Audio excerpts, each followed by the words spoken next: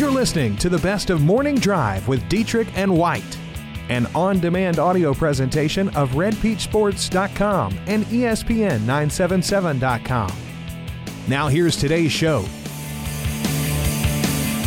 Good morning, North Louisiana. What up? How goes it? Aaron here in the Caldwell Banker Group 1 Realty Studio in West Monroe, alongside from the Ouachita citizen, Jake Martin. How you doing this morning, Jake Martin? I'm great. How are you? I'm good. Kind of felt like you probably feel like last night. I was listening to a podcast. Whoa. While I watched a game on a computer. Wow. So I thought, this is what Jake does. What podcast you listen to? Well, that one you sent me. Oh, okay. Yeah. The Ed Orgeron one. Yeah. Barstool Sports. Didn't like those guys? Didn't do much for me, man. The whole podcast? Yeah, or they were just... a little bit too salty, too vulgar for me. Yeah.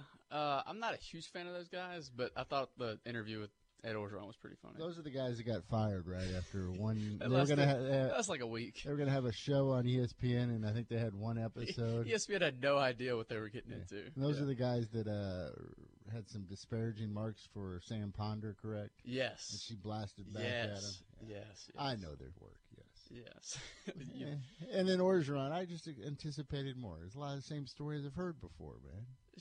Yeah, but it's just funny him interacting with those guys. And those guys. Not like real journalists, those guys. Yeah, those guys were literally just drooling all over. I know. They're not real journalists, but just drooling. It was funny to see Orgeron in that environment. It's like they had a man crush on O.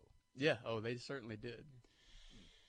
Anyway. But then, of course, checking out the SEC Network on the computer and watching a little LSU baseball. It was really a good night with that and, of course, the NBA. It was a great night. How many times have we said that in the last 3 weeks? All week I've been down. I've been very disappointed in the NBA for the games. Before last night, the average margin of victory for both finals was 22. So you can see why a lot of people were getting a little restless here going, come on, give us a good game. And that's what we got last night. And on top of that, you mentioned LSU. That was another great game between LSU and Mississippi State, which it was a Tuesday night, and it felt like Saturday. I mean, that atmosphere was rocking. Yeah, it's pretty good. Which one do you want to tackle first?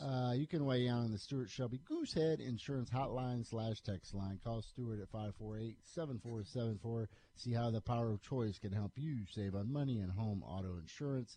That number, of course, to reach us is 888-993-7762. What stood out the most to you? I think we got to probably start with the NBA and the fact the Rockets win 95-92, and now we have a series as the Rockets go in there and knock off the Warriors. Thrilling game. Ultimately, though, the Golden State in the fourth quarter, they run out of gas.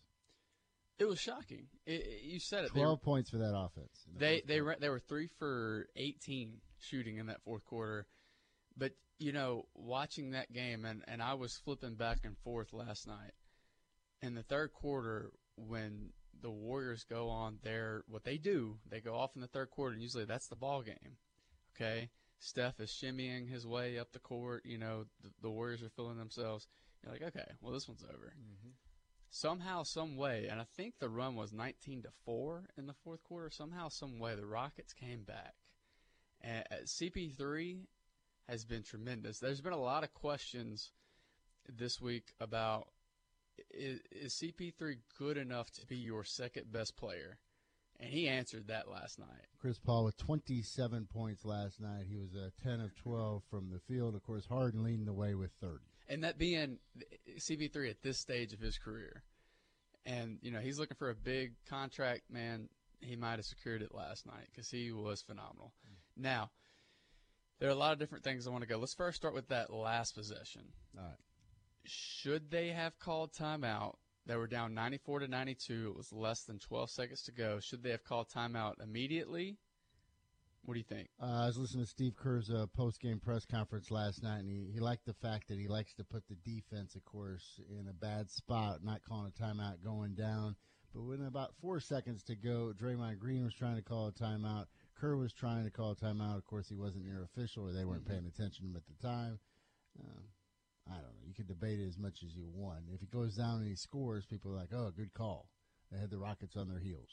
Yeah, and Kerr said, I'm always a proponent of pushing the ball off of a miss rather than taking a timeout, letting the defense get set up. So I thought we'd get a better shot in transition. That's why I let them play. And I have no faults with that. I actually thought that was smart to not call timeout in that instance. Then when Clay gets trapped in the corner like that, you hope you can get that timeout, and they just weren't able to get it. I would make the argument the more that it looked like Ariza was mugging him. It did. It would take some guts to make that call, though, in that moment. Absolutely, and I'm glad they didn't. But my next question is, why did Durant give it up? Durant had the ball, and then he gave it up in the corner to Clay, and then Clay was just swallowed up by Ariza. I would have liked to have seen Kevin Durant or Steph take that shot. And going back all the way to the first quarter, there were some instances where the Warriors were playing ISO ball, and I didn't understand it. And they weren't moving the ball like they normally do. And then the third quarter came, and they kind of got back to what they do. They scored 34 points in the third quarter, outscored the Rockets 34-17 in that third. And then the fourth quarter, of course, that's when it started to fall to pieces for Golden State, when they could only muster 12 total points. What I'm trying to say is this team is so inconsistent. Like, they take quarters off, and sometimes after a win, it feels like they take a game off. And that can be frustrating because when the Warriors play at their best, and I will give the Rockets credit, they battled back. They played really good defense in that fourth quarter, something we really hadn't seen all series from them. Credit to them. But also, I think fatigue played a factor. They looked tired. The Warriors did. They shortened their bench. And, by the time the fourth quarter came, it was like, man, we exhausted all of our resources in the third quarter. It looked like they didn't save anything for the fourth quarter. That said, I still have that feeling of this team just sometimes turns it on and turns it off, and it's like it can't get out of that bad habit that it developed during the season. We saw this all regular season. We figured, well, when the postseason comes, they're going to turn it on. It's going to stay on. They're going to dominate everyone. And I know the Rockets are a really good team, but I still like the Warriors, and I still thought the Warriors were going to win that game last night just because it was at home, and you saw that third quarter flurry. But why did the Warriors get the pass? We talk about the fact that they run out of gas, but they play 9 guys, and the Rockets only played 7. And you look at the minutes, and they're very comparable. The star players. Both, yeah. Yes. Yeah, both really did shorten up the bench. Like, both had their stars out there more than often. I mean, Green only played 12 minutes for the Rockets, and Eric Gordon had 35 minutes, but they literally went with 7 guys for the entire game. I'm not giving them a pass. I'm saying, why were they fatigued? I'm saying we're not used to seeing them be fatigued like that. I'm definitely not giving them a pass for that. I'm just pointing out that they looked really tired in that fourth quarter. The Rockets didn't. So that's the excuse for Draymond Green and why he got No, that was earlier in the game. I'm just saying. James Harden put him on a poster. Was that one of the best dunks that we've seen in quite some time? It was the best of this playoffs for sure. Best of this playoffs for sure. I mean, that was James Harden. I think he had 24 points in the first half.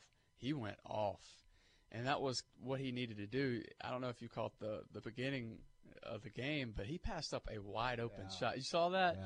Reggie Miller and Chris Webber lamented on that for minutes, just going, you got to shoot that. If you're wide open, they need you to take 26-plus shots in this game.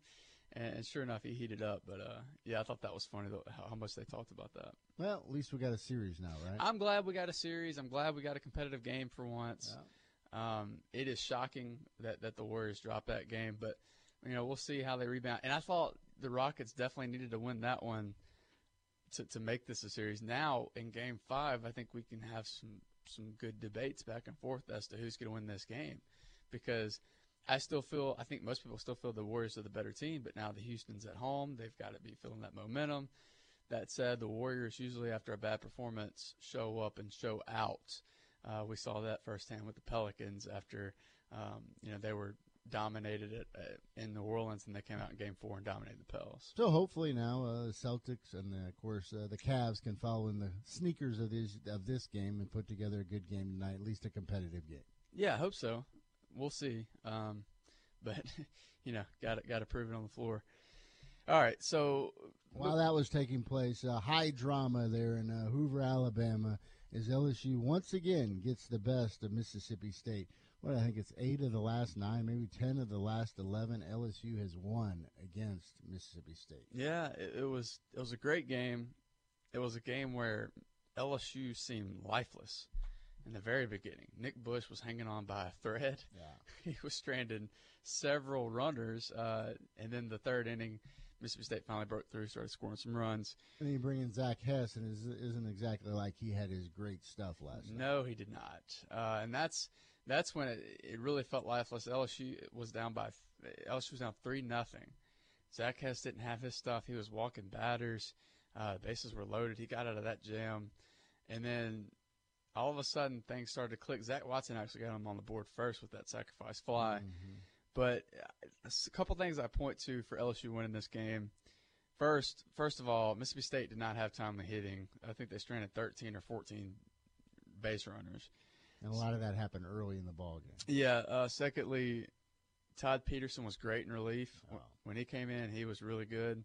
Hal Hughes play at shortstop. How much confidence did you have in Peterson when he came in? I don't have a whole lot of confidence in anybody coming out of that bullpen, but they're all capable. It's just they seem to be head cases sometimes. You don't know what you're getting. That's why I'm never like, oh yeah, he's gonna shut him. Now, it's not like last year. Peterson ever make it to the gym? Does he work out? Oh, stop. It's not like last year when you brought Lang out and you're like, oh yeah, he's about to shut them down. Yeah. But Hal Hughes play at short. Yeah. We're talking about a freshman here. That was tremendous. So they called a fastball, and Peterson waves him off and goes with the breaking ball. Mm-hmm. And, of course, it almost hurt him. Shot up the middle. Looks like it's going to be a single, and LSU's in deep trouble. But Hughes comes out of nowhere, scoops it up, fires it over to first. They're out of the jam. It was beautiful. That was the play of the game. And then Antoine Duplantis had some clutch hitting. And they ultimately won 8-5. I thought it was a great game. LSU showed a lot of grit. They needed to win that game. Now I think they're in. I don't think there's any question now. I think they are in. You know, you're already looking at the blind resume of this LSU team. They had 12 wins against top 50 clubs, and that was more than double of I can't remember the other two opponents they put. They did a blind resume during the broadcast, is what I'm trying to get to. And they did it with LSU, one that was projected to be in and one that was projected to be out. And LSU's resume was far more impressive. So that, seeing that, I was kind of like, well, maybe they could lose and still get in. And then with this win now, I think they're for sure in. How about Jake Slaughter stepping up to the plate, Bases loaded, and then, of course, gets an 0-2 count on him. I think it was a ball, and then, of course, getting hit in the head or the shoulder. And big at bat, of course, for driving in a run. Mm-hmm. Ben says, I can't stand LSU, but Peterson is electric. 94-96 with a hammer breaking ball out of the pen. Draft pick. And now, of course, it sets up a huge matchup today against top-ranked Florida. And, of course, you go with the freshman on the Mount Hilliard. Yeah, that's what's fun. The guy who has been the most reliable for LSU all season long, Mikael Hilliard, against undeniably the number one team in college baseball. So this should be fun. Scheduled to start around 4:30. But as we saw yesterday, a little bit of a rain delay, a game in front of it going extra innings. What baffled me the most was we were watching LSU, and, of course, it ended, around 10 o'clock or so. Then you realize there's another game to follow. Yeah, that game got started, 10:30-ish, somewhere around there. So I didn't stay up to catch the end of that one. Of course, we got plenty on Louisiana Tech versus Rice, that game today at 12:30. So, quite frankly, this is a pretty good sports day for TV watching. This is a great day. You got Tech Rice at 12:30, LSU at 4:30, and then Cavs Celtics tonight at 7:30. It's all part of the starting lineup. Brought to you by Louisiana Pain Care. The starting lineup. Are you crying? The starting lineup. Are you crying? Starting lineup. Are you crying? The starting lineup. There's no crying. Let's get to the starting lineup. Dr. Saul Graves will join us at 7:30. Coming up at 8 o'clock, a recap of ULM's baseball season and where this program goes from here. Michael Federico, the Warhawks head coach, will join us at 8 o'clock. Got some sound from the Diamond Dogs as they get ready for this showdown with the Owls. Plus, I'm sure we'll talk some more NBA. Alvin Gentry on the future of Boogie in New Orleans and what they need to do to make sure next year they're playing either the Rockets or the Warriors. And we're still looking for top 10 Thursday topics. Right now, we've only got one, which is top LSU players in honor of Billy Cannon. If you got a better one, hit us up, 888-993-7762. The Morning Drive on Sports Talk 97.7 returns after this. All right, Jake, we got a number of texts. You want to get to them real quick? Yes, indeed. Ben says, does Durant get a pass for wanting no part of the shot on the next to last possession? Biggest game of the year, and he goes 9 for 24. It's a good question. It is a good question. Certainly if LeBron would have done that. Oh, man. Skip Bayless is the world. Would have a heyday. Yeah, that's right. People would have been all over LeBron for that. How about Golden State? 9 of 27 from three-point land. Yeah. Quint says, if Iggy comes back, talk about Iguodala, this series is over. His absence started to trickle down of problems for the Warriors. These problems included key players in foul trouble early and run out of gas at the end. And he also disagrees. He says that the Harden dunk was not the dunk of the season. He says Phantom of the Opera over the Celtics center with his man bun was the best dunk of the postseason. Would Houston-Boston be the worst NBA Finals ever? Ever? Certainly we can find something worse than that. And you got the name value of Boston. Say what you will, but it's still the name value of Boston. Houston still has James Harden, the MVP. It's still going to be Golden State and, of course, LeBron. Oh, really? That's what the Dude, association I still wants. think it's Golden State, but I'm not so certain it's LeBron. I think Boston will play better at home, but we'll find out tonight. Game 6, Game 7, there's going to be a critical call. Tonight decides who wins that series. Whoever wins tonight's coming out of the East. We look forward to some more college baseball. I mentioned the fact you got LSU versus Florida, Louisiana Tech versus Rice at 12:30. Of course, you can hear that game right here on Sports Talk 97.7. Pregame coverage starts at 12:15. Had some postseason honors yesterday. How about the fact that 8 Bulldogs recognized for all-conference awards? You have Hunter Wells, Logan Bailey were all-conference first-team selections. Parker Bates, David Leal, Logan Robbins were named all-conference USA second team. Steele Netterville and Taylor Young were named to the all-freshman team. And, of course, big props for Louisiana Tech's pitching coach Corey Barton was recognized as the league's assistant coach of the year. Well deserved. We follow that up with, and we didn't even mention the fact for the first time in a decade, LSU did not have a player selected on the first or second teams in the SEC. Yeah, it was. Zach Watson was recognized as a defensive. Yeah. That was. But honestly, the SEC was so deep this year. LSU had a down season. Can you be that surprised by it? No, but it's still a little surprising. Sure. You go. Talk about a historic whole decade. program. Yeah. You went to your Astros update. You got it? I have it as well. You do? Yeah. All right, let me hear your Astros update first. Okay. See if I can add more to it. Astros won 11-2 last night. That's what I got too. Okay, good. We're off to a good start. Garrett Cole was great yet again, but he gave up a home run to his brother-in-law, Brandon Crawford. Nice. Yeah. How about that? I didn't have that. Take that for data. I did have the Astros banging out 13 hits. Oh, good. Yeah. That's really good. Do you have the record? No, but that's because I know you do. They're 31-18 now on the season. They're playing pretty good ball right now. Yeah. That is the Astros update you come to depend on from the Morning Drive. That's right. Other headlines, and I know you were all on top of this, the fact that the UFC and the ESPN are now in cahoots. They are. They were already in cahoots because they announced that ESPN Plus deal where they were going to get 15 fights in 2019. Well, now it looks like ESPN is doubling down on that. They're going to get 30 fights, and 15 of those are going to be on network television, meaning ESPN, one of the broadcast networks, meaning ESPN, ESPN2, or whatever. Now, this is interesting because this moves them away from Fox, and we just talked about yesterday how Fox went with SmackDown, WWE. So Fox pretty much swapped UFC for WWE, and now we're going to be seeing fights on ESPN, which is going to be So weird. let's break down that business model. Is that the option you would take, the route you would go? You would take the SmackDown over UFC? Probably. Wow. Yeah, probably, because honestly, when you're doing network deals with the UFC, they're gonna save their biggest fights for pay-per-view. They're gonna still put on some good fights on free TV. Mm-hmm. Like, there are a lot of good. Like this Sunday, they got a matchup between Stephen Thompson and Darren Till, which hardcore fans are just salivating over this fight because that's two of the best strikers in the world fighting.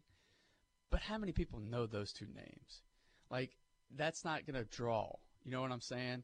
So that's a perfect network television fight. It's not one that pay-per-view the people are going to necessarily be ponying up for. The hardcore fans will, but the casuals won't. So that's why I would rather, I guess, be in bed with WWE, because they can put on a show every time, and they give you free matches, they give you the storylines. It's more than just the fights.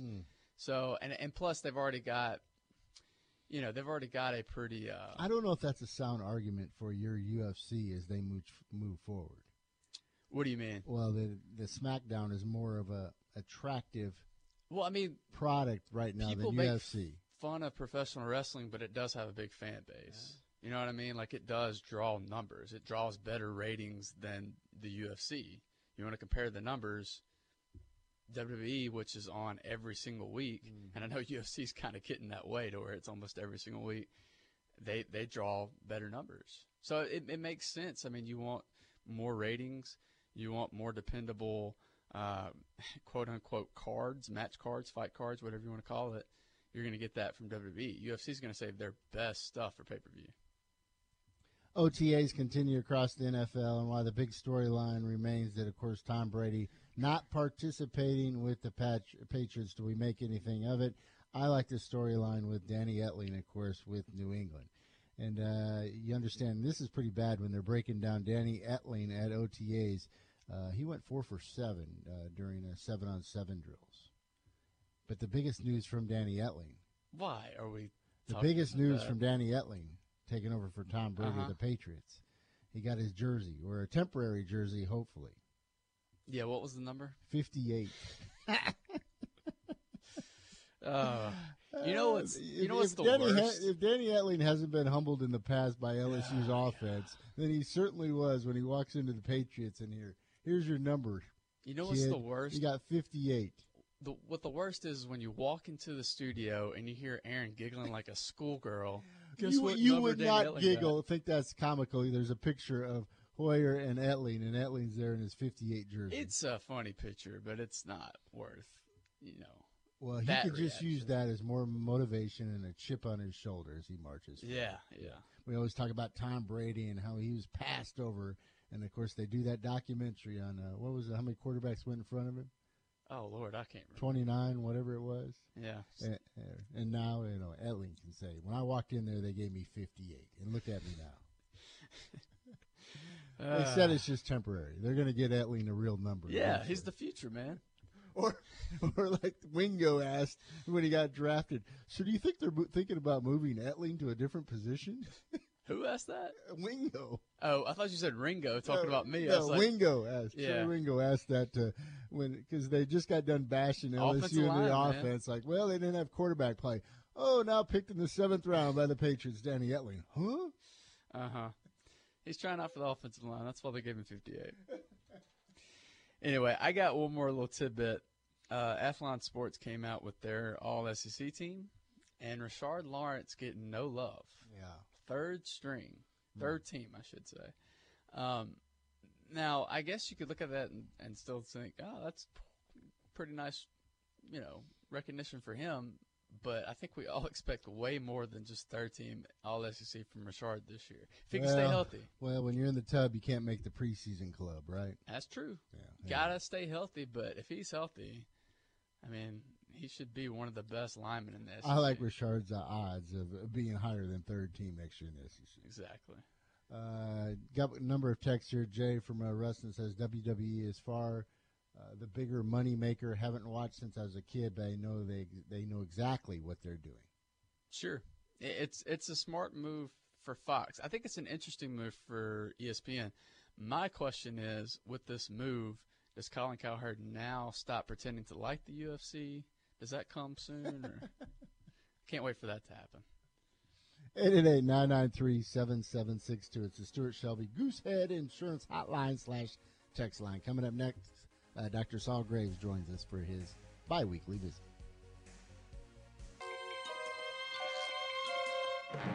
It's time for the Morning Drive's weekly visit with the sports medicine doctors at North Louisiana Orthopedic and Sports Medicine Clinic.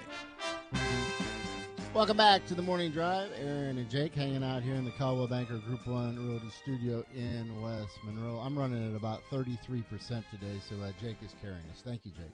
What's new? Yeah, I know. Dr. Saul Graves always is ready to carry us when he appears bi-monthly on the show. He joins us on the Stuart Shelby Goosehead Insurance text line hotline. Saul, how you doing this morning, bud? Hey, I'm doing great, Aaron. Good morning.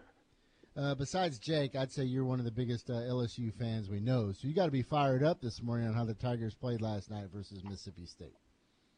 Oh man, it was a great game. It was, it's their time of the year and tournament play, and with their backs against the wall, they came out swinging and took it to Mississippi State once again. Enjoyed every minute of it. So what do you think the chances against the likes of Florida with the freshman Hilliard going today?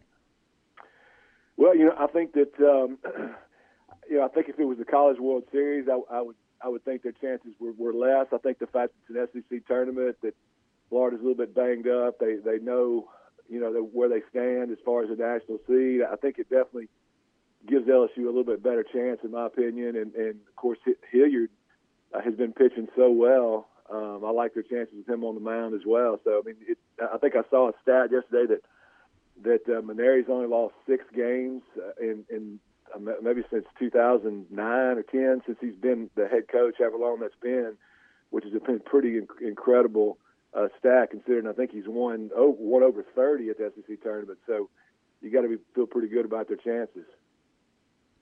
Hey, Saul, I'm going to put you on the spot here. So earlier this week, we had the conversation of who would be on LSU's Mount Rushmore because we were discussing the passing of Billy Cannon and how I think we could all agree he definitely deserves a spot on that Mount Rushmore.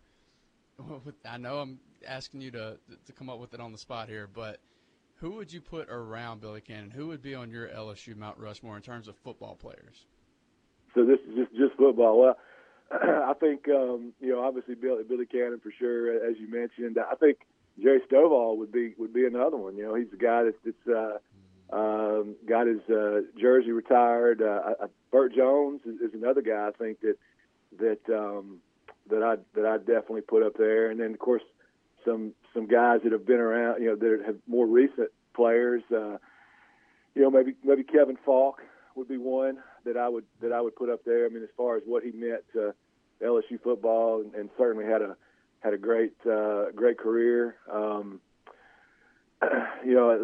trying to think of some other ones. I think in terms of what he was as a college football player, unfortunately he passed away before we had a chance to do a lot in the NFL. I think Eric Andolsack is a guy that I would put up there as far as what he meant to LSU football during the time that he was there in the 80s. I think that's that's another one. And I'm sure there's a ton more, but those guys right there are a few that I think have really meant a tremendous amount to the success of LSU football.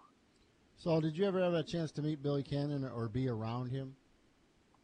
I did. He my father, who played at LSU, actually just missed Billy Cannon. He came the year after Billy Cannon left, but kind of an interesting thing. They both played in the NFL at the same time, and both of them went to dental school at the same time, and they actually went to the University of Tennessee because that was the only school where you could go on a quarter system. So they would actually play football, NFL football in the fall, and then he and Billy Cannon were in the same class in the spring in dental school. So my dad always knew him well, and so I would get to meet him oftentimes with my father. And then my father-in-law, grew up with Billy Cannon and was actually one of his closest friends. And really, during the last year or so, they have really done a lot together. Obviously meant a lot to LSU in terms of what he did. But I kind of got to know the other side of him through my father-in-law, especially, and just a tremendous man. And of course, he went through a lot of adversity and hard times, and had to pull himself back up after having to go to prison for a little while. And so that just makes the story of Billy Cannon in my mind even that much better. Good stuff. I promise I got a medical question for you coming up, but I wanted to ask you, I know you've been all in with LSU bringing in Ohio State transfer Joe Burrow. Now that it's official, how much fun is this going to see how this thing plays out? I think it can do nothing but make your team better, and I think the competition is going to be great. And I actually saw an article that Glenn Gilbo read. I didn't see the paper today, so it may actually be in the paper today. But he wrote an article about Little League parents, which I think is a great article about how it seems that in today's society, people are always thinking that their son or daughter deserves more than what they're getting, and they're trying to find the easy way out. And he wrote it in reference to Brennan's father and the statements he made about him staying and competing. And to me, when you bring in a guy that's a good quarterback, and in my opinion, you've got some other pretty good quarterbacks there as well, competition's only going to make them all better. And it'll be interesting to see if any of them do leave or if they all stay. And I think whether or not you brought Burrow in or not, you were still at risk of losing one of those guys. And so I think you just made your team better, whether he starts or whether one of those other guys starts. I think that it's going to make competition, in my opinion, makes players better, and I think that's what you're going to have. Postseason baseball continues for LSU, of course, squaring off against Florida later today. The Tigers will continue to do it without star shortstop Josh Smith, now ruled out for the season with that stress reaction, something we've talked about numerous times, Saul. But what does this mean for his future now, putting this injury behind him? Does it just come down to him getting more rest? Well, yeah, I think the good news around all this is the fact that he did have another MRI at some point in the last few weeks that, at least according to Maneri, did not show any further structural damage. And, in fact, it appeared that the stress reaction that he had looked okay. And so the quotes that I'm hearing, that all of us are hearing, is that it's really just a muscular issue.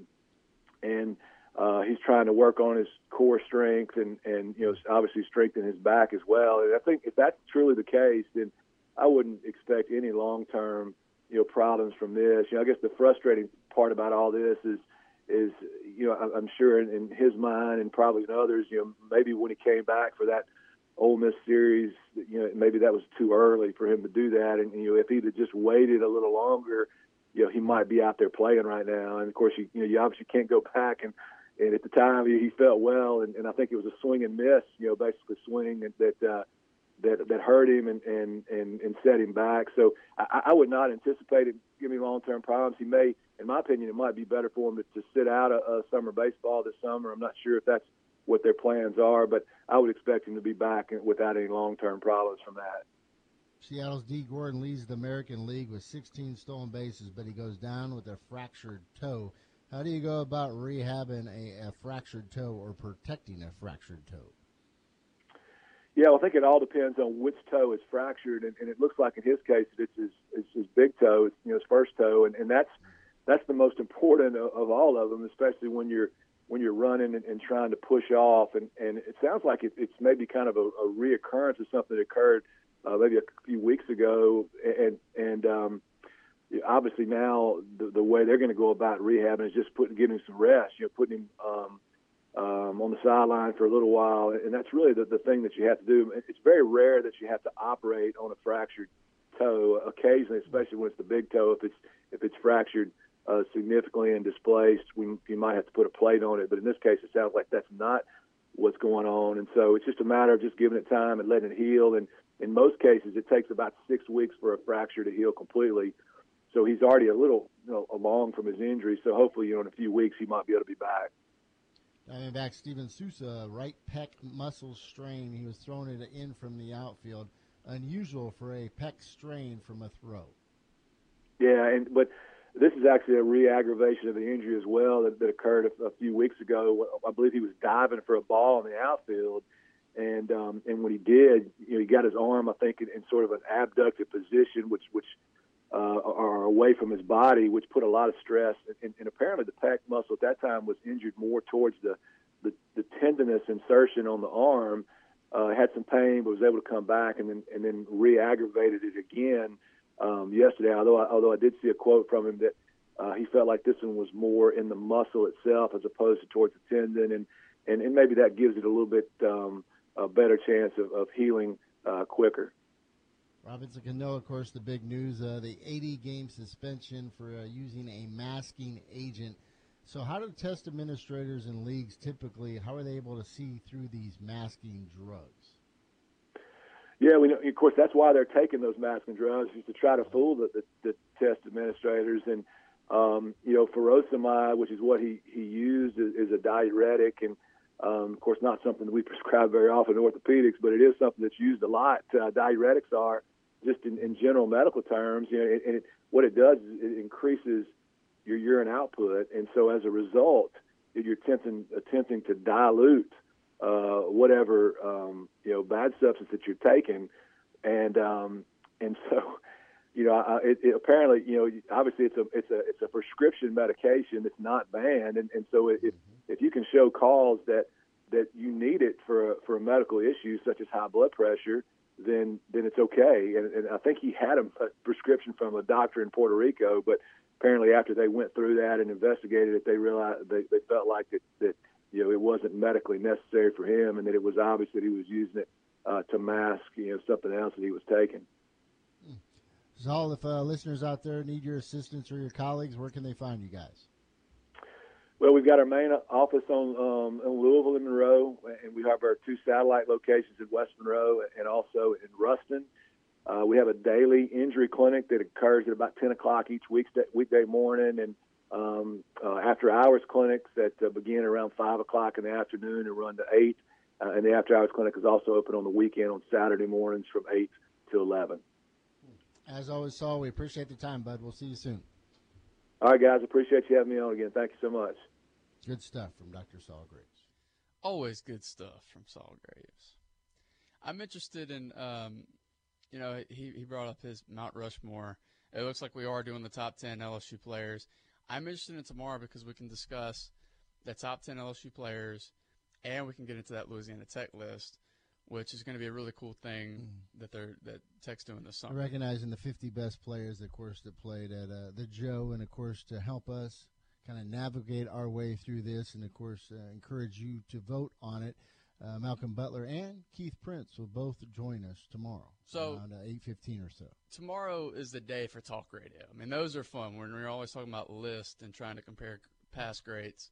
That's what talk radio is all about. 888-993-7762. Let's take a timeout. Coming up next, we'll continue to talk a little NBA postseason, college baseball, and we always look forward to catching up with Michael Federico, ULM's head coach, will join us at 8 o'clock. That was a good night last night, Jake, going back and forth between the Western Conference Finals and, of course, college baseball. You mentioned, and they mentioned it a couple times on the broadcast, how last night was a Tuesday night game, but it really had that feel of the weekend and, of course, of a regional. Oh, it certainly did. I mean, Mississippi State and LSU fans showed up. So it was a nice back and forth. And then keep going back to that Hal Hughes play. When he made that play, the crowd was going nuts. So if you're a Mississippi State fan, man, you just got to feel like, man, they've got our number at this point. Yeah, because LSU looked dead in the water, especially early on in that game. I even texted you. I was like, man, it's kind of sad watching LSU. Like, just no life to them. And then, the broadcast kept pointing it out that LSU was second only behind Arkansas in comeback victories this past season in the SEC. 17 of their 31 victories have come from behind fashion. So, of course, that's a broadcast employee to, hey, stay hooked, keep watching. But Yeah, it turned out that way with the way that the bats kind of started to click a little bit, and then once you got to Devin Fontenot and Todd Peterson came in and shut them down, it was just it was a change, and you could feel that this LSU team was fighting. I think it was the first time they really felt like grown men. For a lot of the season, they kind of felt young, just because there was a lot of young players that were thrust in these spots. I mean, who would have ever predicted that Austin Bain would have been their best hitter, or one of their best hitters? You know what I mean? And so it's kind of crazy to see this team actually finally putting together something that could result in a run. I'm not saying they're going to get past Florida today, but they got to be feeling better about themselves today than they were yesterday. So maybe they do go on one of those patented LSU runs. It's always something in the air this time of year where LSU, whether they have the players or not, they seem to be able to put something together. Yeah, Paul Maneri's record there at Hoover's is pretty incredible. There's a couple different points where it certainly looked like LSU was on the ropes when they're down 3-0, and then they're still clinging to that 6-4 lead, but Jake Magnum is at the plate, and you're thinking, worst case scenario. I mean, this kid is going to get a single. I mean, you're thinking double, triple, even maybe a home run. And, of course, he rips a single, drives in a run. It's 6-5 at that point. Not looking good for LSU, considering I think they just rattled off 3 straight singles to get to that point. Mm-hmm. And then, of course, the big stop, and, of course, Hale Hughes making that play. Yeah, and Peterson was fired up. Yeah. And then he comes out in the ninth and shuts him down. And it helped that LSU, of course, tacked on 2 more runs. Yeah, LSU ended up going up 8-5. But yeah, it was a fun game. It was a nice back and forth game, and then it sets up a really big showdown with Florida today. You're looking at RPI, and of course now everybody thinks that this will certainly get LSU into a regional. They're up to where now? LSU's up to 40. I think they're good. No matter what happens today, I think they're good. 15-15 in the SEC. I've been saying, I don't think there's ever been an SEC team that's won 15 conference games and not get into the tournament. So that bodes well for LSU. Now, if you want to look at Louisiana Tech, so the Dogs didn't play and they probably dropped a spot. Actually, they stayed put. So that's good news at this point, because usually they just win and they lose spots. Exactly, they swept and they dropped 10, but Tech is still at 59. Yeah. So that is good to see. But yeah, they'll be fighting for their playoff hopes. Started today with Rice, and I know, Aaron, you look at this Rice game and you immediately think of the history of Rice, and you just go, man, I don't like that first-round draw. Uh-huh. But that said, going into this game. With that said, this is an Owl squad that went 24-29-2 this year, and just 12-15-2 in Conference USA play. They struggled big time in the first half of league play, just winning one of their first 5 conference series as they're 1-5-1 to get out of the starting gates. And Louisiana Tech has to be feeling good about themselves coming off of a series win against Southern Miss and a sweep over Old Dominion. So we'll see if Tech can carry that momentum into today and throughout this tournament. It's a darn question we continue to ask Lane Burroughs. They're always pestering him about this darn resume that Louisiana Tech has, and it's pretty good. You look at the record. The Bulldogs 38-18 overall, 21-9 in conference play. Here's Lane on their resume and what still needs to be done. I know where we are, and if you don't win the tournament or don't make some noise, your season's probably over. You got to do whatever you got to do to win every game. It is what it is. I hate RPI. It's for the Power 5, and that's a story for another day. And we've took care of business, man. They put people in front of us, we beat them, and that's all we can do is play the schedule we got. But yeah, I know what we're faced with. Our guys do, and we've been faced with that all year. It's us against the world, and we got to win. We got to win Wednesday. If we don't, we got to win Thursday. And I don't like putting our fate in other people's hands that I don't know. That's just kind of the way I am. I don't trust that process, and we got to make noise, man, and leave no doubt. And that's just the way I feel about it. I don't know where we are. I really don't care. I hadn't looked at RPI. I don't look at it. But whatever we got to do whatever we got to do to win Wednesday, and if that doesn't happen for us, we got to do whatever we got to do to win Thursday. If that means pitch 4 or 5 guys, that's what that means. And I think our guys will be ready. Jake, you can tell he's getting fired up. I think you and I look at the RPI enough for him and his whole staff. We're always pulling it up. And it's going to suck. We come in here Monday, though, and we're discussing Louisiana Tech's RPI. We won't be here Monday because of a holiday, but the selection show on Monday, you know what I'm talking about. Hopefully it won't come to that. They just take care of business and win a conference championship. I do like what he said there, make noise and leave no doubt. Yeah. That's what it's all about this week. 38 wins this year. Now Lane Burroughs in his second year, 74 total victories. And, of course, this year the 21 victories in conference play, the most in program's history. So the pesky press asked Lane earlier this week, what do you tell the kids? What do you tell your team going into this matchup or this conference tournament? What do you say? What's your message in the locker room? I've been doing this my 6 years as head coach, and I've won the SEC tournament as an assistant. I've won the Conference USA tournament as assistant. It's like there's no magic formula. I mean, there's some of them where you don't say a word and we're going to win, and there's some that you have to bring it every day, get them up, and teams are different. But one thing about this team, they don't seem to get sped up ever, and they don't seem to back down. You know, we may go out there and not play well, but they always seem to bounce back the next day and get it done. And you know, for the most part, I think they know what's in front of them. You can't hide anything from kids today. They're a click away with seeing everything. So it isn't like it's the elephant in the room. They know, and I will not bring it up. Our number one goal is to go win Wednesday, and that's all that matters. All right, so Wednesday, of course, that is today. They got Rice. We mentioned the Owls, how they struggled, and, of course, now they've responded in a big way. What about the storyline with their legendary coach, Wayne Graham, and the fact that this is his last run at it? It's a compelling storyline because you got to think these players are going to go out and lay everything on their line. You want your coach to be remembered. You know, if this is his last game, which potentially it is, Rice is 99 in the RPI. They're not, you know, they're in the same boat as. Well, some would say they shouldn't have put him in this spot to begin with at the beginning of the year. I agree, but you know, this is the spot he's in, regardless. So they need to go out there and, you know, it's a lot of pressure on those kids. You're talking about a legacy there that they have to defend. Here's Lane Burroughs on Rice. Like last year, we were all sitting here going, when are they going to make their run? You know what's going to happen when they decide to start playing. They could probably go toe-to-toe with anybody in the country.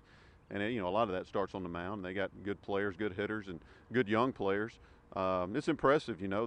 Coach Graham, you know, they say he won't be coming back, and it's unfortunate. But you knew those guys would rally around him, start playing hard, and you know, he's been a legend and a giant in our game. So I know they want to send him out in style for sure. All right, so Coach was being a little coy with us yesterday. He did kind of tip his hand that he thought that they would go with left-hander David Leal.